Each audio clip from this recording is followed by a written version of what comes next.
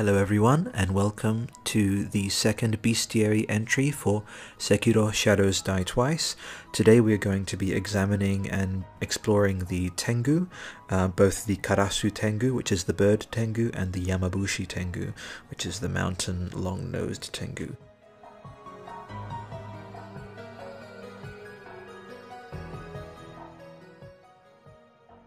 I will be covering cultural notes, mythological notes, and we're going to also be speculating a bit on how Hidetaka Miyazaki and his team are going to approach portraying the Tengu in Sekiro Shadows Die Twice. So these bestiary entries have three sections. The first is history and lore notes, the second is aesthetic and combat speculation and notes, and the third is summary and conclusion, just wrapping up my thoughts on what we've examined.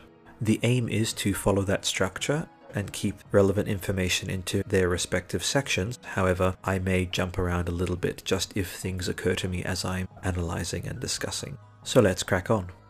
The Tengu's origins are a combination of Indian, Chinese and Japanese. These three cultures have sort of each had their hand in shaping what the Tengu is. For example, the name Tengu is from the Chinese word for divine dog. However, over the years the meaning has evolved to mean its own thing entirely, within the context of the specifically Japanese mythological creature. So the Tengu are mountain and forest goblins with both Shinto and Buddhist attributes. Their supernatural powers include shape-shifting into human and animal forms, the ability to speak to humans without moving their mouth, the magic of moving instantly from place to place without using their wings, and the sorcery to appear uninvited in the dreams of the living. So as I go along in this speculative examination of how Tengu will be portrayed in the context of Sekiro, I can't help but think about the story potential of Tengu in, for example, like a dream sequence featuring the young lord as something that might feature within a nightmare. I do enjoy sequences in various kinds of media where perhaps cutting from a nightmare into real life, or there's just creative editing around what might be happening when the audience, or the player in this case, is uncertain of whether or not something on screen, a sequence for example, is a dream sequence or happening in real life. And considering the sort of deeply, very evidently mythological and fantastical nature of Sekiro's world, something that immediately popped to mind when I thought about Tengu appearing in dreams with messages, like the cutscenes in Bloodborne, for example, even though there weren't any strictly dream sequences, but the intro sequence with the beast crawling out of the puddle of blood, and that I loved that sequence so much, and I would have loved to see more of that kind of surreal dreamlike imagery. I'll be probably coming back to this refrain a number of times throughout these bestiary entries and my coverage of Sekiro leading up to and following release.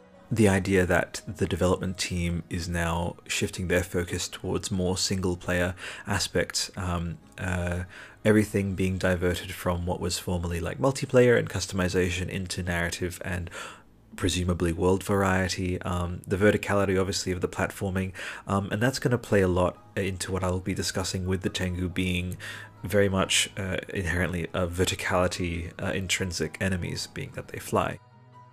So just to wrap up my thoughts on that, the idea of a dream sequence with Tengu at the start of the title would be amazing, because again, Tengu have a connotation, as I'll explore later and sort of inform you of in this video, is that they have this aspect of being just like the flying monkeys from Wizard of Oz, like they sweep people away, and who better to abduct a young lord in secret than a flock of Tengu. But that's just speculative, and I am a self-confessed a great appreciator of the flying monkeys from Wizard of Oz. I actually played a flying monkey when I was a kid in primary school. I made my own cardboard wings and everything, and I've always had this sort of soft spot for that kind of creature in mythology and folklore, and for me, my particular favorite kind of Tengu, obviously if I had to choose between the two, is the Karasu Tengu, which is the bird Tengu. I love it so much. Another thing I want to highlight here is, just as a cheeky kind of nod to From Software, the ability to speak without moving their mouth. that's a very From Software quality in their animation, and there is some speculation in the online communities of whether or not From will carry that forward. So far their titles haven't really featured much facial animation at all. It's actually kept to a very bare minimum, not very articulated, and we didn't see any evidence of it in the trailer, but yeah, I just figured I'd make that little acknowledgement of how, especially with the Tengu, it would be lore appropriate for them not to have facial animation. And I can't not discuss the moving instantly from place to place without use of their wings. I mean, we know in the Souls games and in Bloodborne, extremely fast moving enemies, the Tengu would be an absolute shoo-in for that. And what I feel that I will be experiencing along with all of you for sure as we play Sekiro Shadows Die Twice is that it'll feel like coming home in a way, and it'll feel like we're going to be witnessing the origins of a lot of what Dark Souls and Bloodborne did. For example, my fellow Australian Richard Pilbeam over at Jeux Sans Frontières, who you will know, has talked about all the Japanese and Shinto influences on Bloodborne and on Dark Souls as well. And we've seen them obviously through the prism of that it being sort of rejigged for like a dark fantasy setting, very westernized. But there's going to be something quite magical and quite profound about seeing a From game which really just completely dives into its own portrayal of it's like that. As I said, it's very close to home, and Hidetaka Miyazaki has said very much the same thing in his interviews about the premise and the setting. And I gotta say, even though I'm pausing the bus for quite a bit here on this point, I'm very happy to hear that the team are so energized by their new direction and by taking it so close to home. Yeah, it's going to be a great journey to see how all these different creatures are portrayed by a Japanese team in a Japanese setting. Finally being able to do a one-for-one portrayal of all of these elements of Japanese mythology that they've only alluded to in a very diluted or very sort of Easter eggy kind of form. As Richard and his channel Jeux Sans Frontières have highlighted, there's all these vague allusions like, for example, the mythology surrounding the moon and Master Willem, and also the Bloodlickers and how they have some very vague resemblances to certain Japanese creatures with the long hair and the distended stomachs and all this. So let us crack on. The bird-like Tengu is the patron of martial arts. It is a skilled warrior and mischief maker, especially prone to playing tricks on arrogant and vainglorious Buddhist priests, and punishing those who willfully misuse knowledge and authority to gain fame or position. Long ago, they also inflicted their punishments on vain and arrogant samurai as well, and they dislike braggarts in any form, especially those who corrupt the Dharma, which is the Buddhist law. So here is where, as I did with the Kappa video, I paused to speculate on whether or not we may have a possibility of a Tengu NPC. Now, as a big fan of the Rito species in Zelda, my favourite portrayal of them so far being, by the way, in Breath of the Wild. And goodness me, if we get anything even approaching the open world feel of Breath of the Wild with Sekiro, I'm gone. That would just be fantastic. But needless to say, the Rito themselves do take a bit from Tengu imagery as well. And so with the possibility of an NPC, just like as I mentioned with Kappa, you will see as I go along in describing the Tengu that they do have this dualistic aspect to them, and perhaps we may even have both kinds, an enemy kind of Tengu and a NPC Tengu for a possible hub area or certain places. Again, just chronicling what I see in my mind's eye when I'm looking at this material. The idea of perhaps visiting a Tengu NPC on a high up ledge that we have to learn some particular skill to be able to reach them, and that if we do reach them they give us some new possible ability which may involve being able to fly or glide. Just me speculating on this is enough to make me excited and hyped at that, because I am of the generation that used to enjoy the gliding mechanic in the old side-scrolling Atari Lynx Batman games, and any game that features a gliding mechanic, including obviously Breath of the Wild, just instantly gets my love. So I'm hoping for all of these abilities that you're able to learn from different mythological creature NPCs in different regions of the world of Sekiro. That would bring me a lot of happiness for sure. And I'm sure it would do the same for all of you as well. So the two characters for the name Tengu in Japanese is heaven and dog.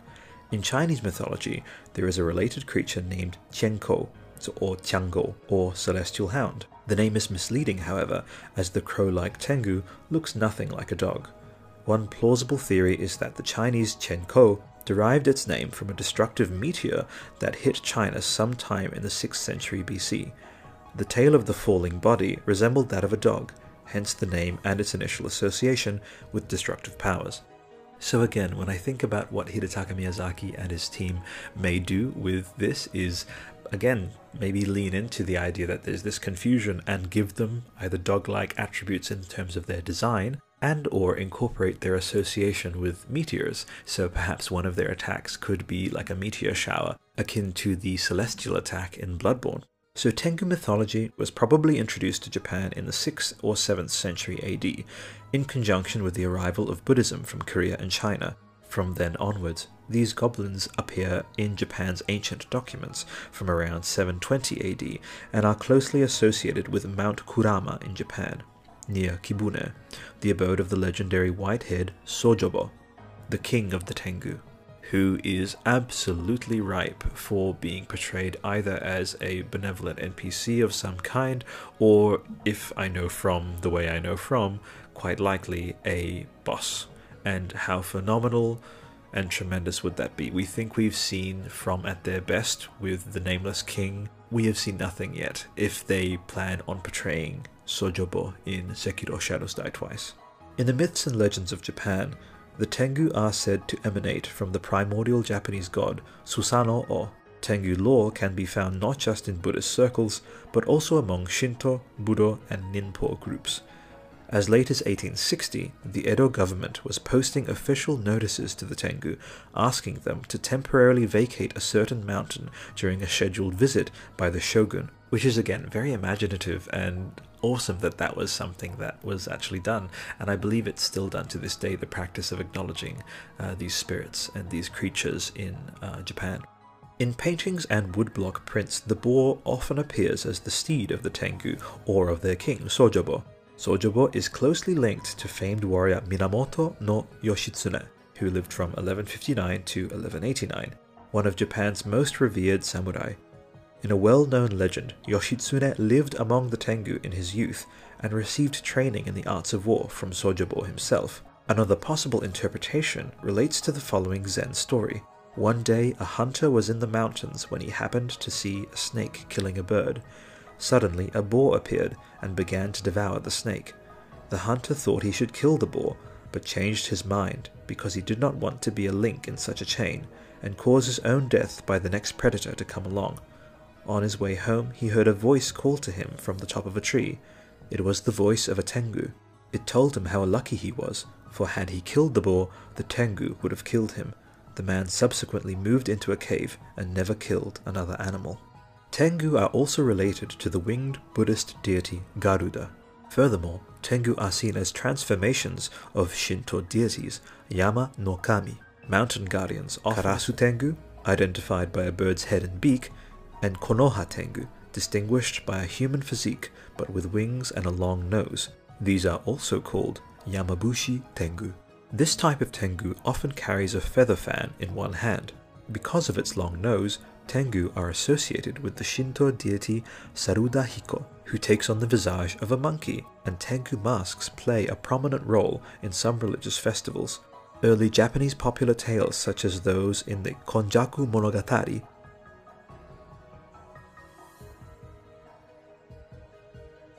portray Tengu as enemies of Buddhism, setting fires at temples or tricking priests. Priests who attained special powers through religious discipline, but used these powers for their own ends, were thought to enter in the next life the transmigratory realm of Tengudo. So this is the implication that the Tengu have their own realm of existence, and if Sekiro is going to get weird, which I feel as though we are all fairly certain that it will, the idea of visiting different realms again would add another level of awesomeness. and also provide us with that world state changing aspect that we saw in Bloodborne, but taken to a new level. For example, in the Tengu world in Sekiro, we may see a lot of really tall trees, and the world may be fashioned so that a lot more verticality is needed to travel across. Alternatively, we may also see simply a province or a region for the tained different abilities across the world, and in each of those regions there was an ability that was related to navigating that region. So that would be quite fascinating, and I'd really love it if that was included, but I'm quite sure that anything Hidetaka Miyazaki and his team decide to do is going to be really good. They've earned our trust for sure.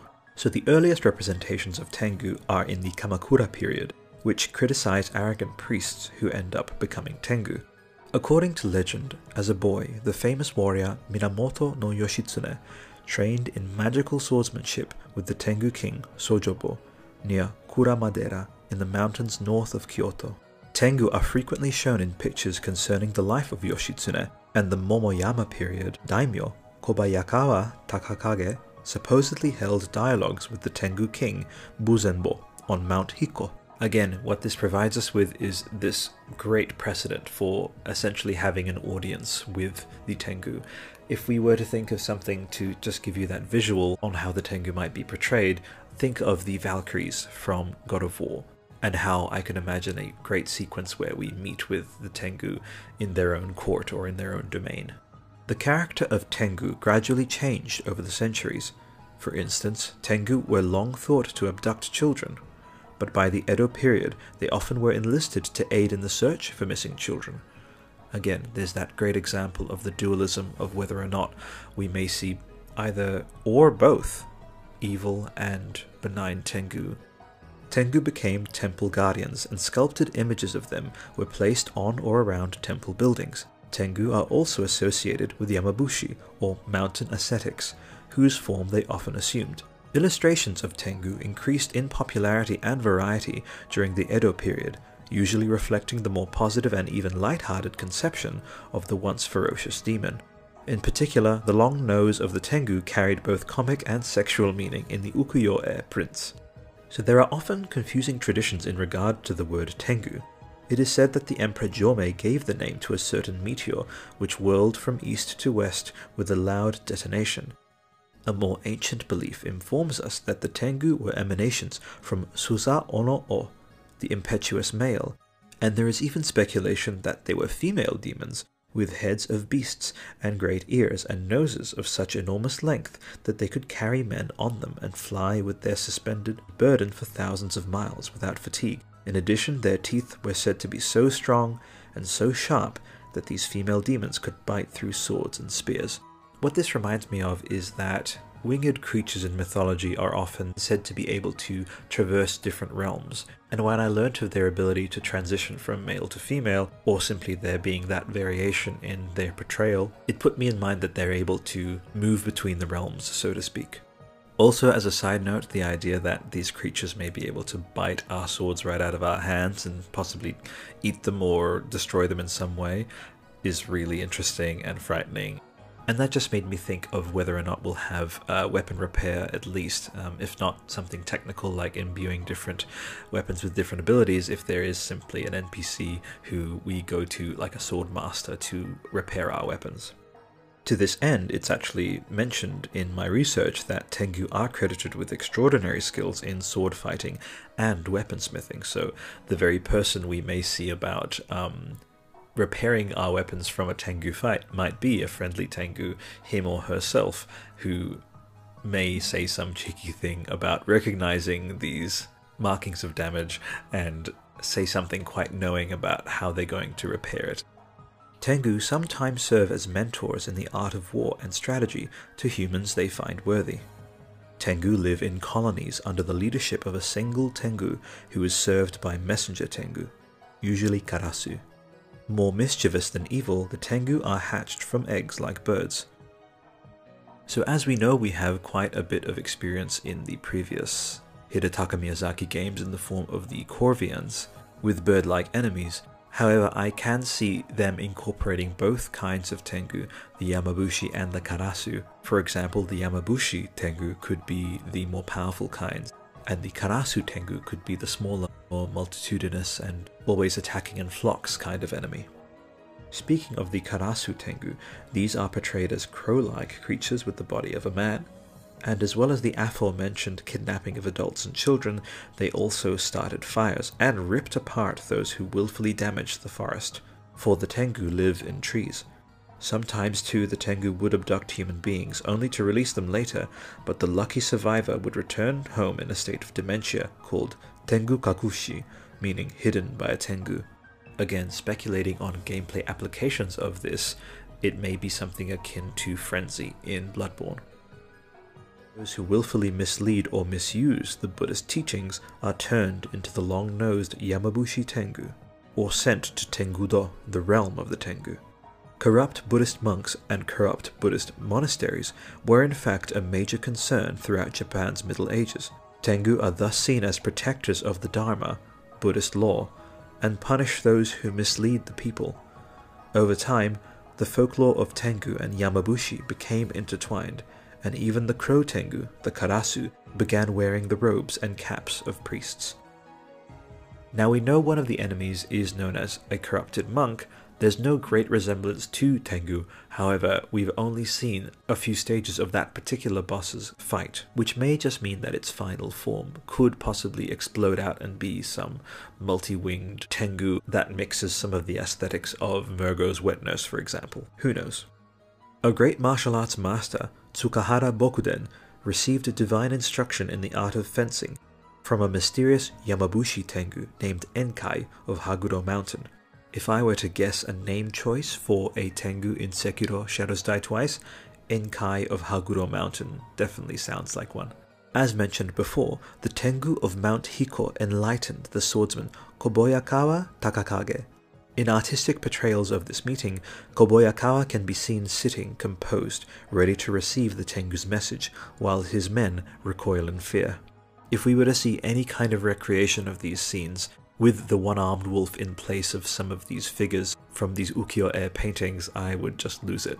What a beautiful thing to see in either a cutscene or as part of an environment.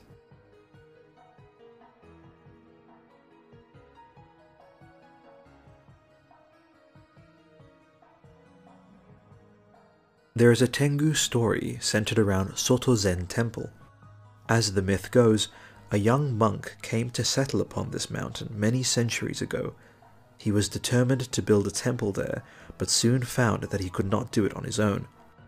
This is when he met the long-nosed winged Tengu named Doryo. After receiving the teachings of the monk, Doryo was so moved that he vowed to help build Saijoji Temple with his magical feats of strength and energy.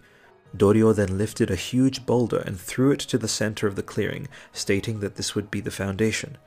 Today, you can actually visit this monastery. You will see the boulder wrapped in protective Shinto ropes sitting in the middle of the compound. Nearby this is a well with water that is said to have miraculous healing powers.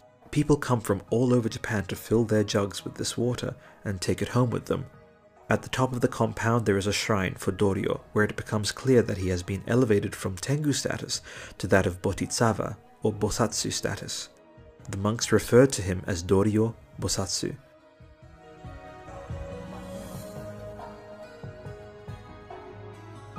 So on that solemn and positive note, that concludes the history and lore section. Now let's talk about the aesthetic and combat possibilities of Tengu in Sekiro Shadows Die Twice. As I mentioned in some of my stopovers in the lore section of how we may see Tengu portrayed, I have an immediate feeling and a gut feeling that Tengu will be swarming enemies.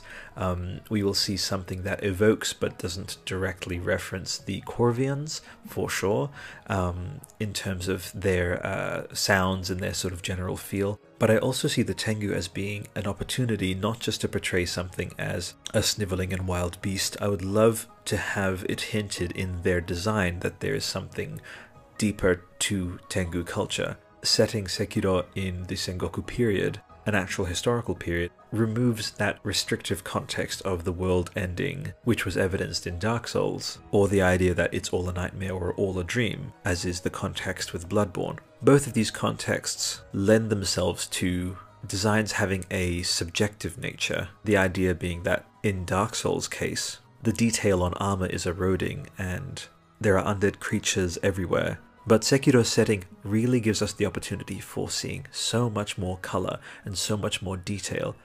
So my personal preference for the portrayal of the Tengu is that we lean into their association with Yamabushi aesthetics, and we see so many amazing, colorful and detailed designs in their robes, as well as dem robe physics. And as I mentioned with the Kappa video, it would be great to gain the ability to turn enemy Tengu into enemies mid-combat, using some kind of ninjutsu sigil, similar to Geralt's Axii sign. That would be phenomenal. I'd really enjoy that. On a sound design note, because I don't want to miss out on that, I would love to hear something really interesting being done with the Tengu's sound design.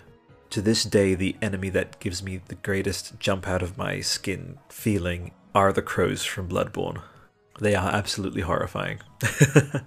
So if they're able to top that with Sekiro Shadows Die Twice, that would be a feat indeed. Imagine a swarm of Tengus coming at you from behind an edifice or from deep within a cavern. Those Karasu Tengu just flocking around you. It's enough to equally bring a great smile to your face, but also bring dread to your heart, because that would be terrifying and awesome at the same time.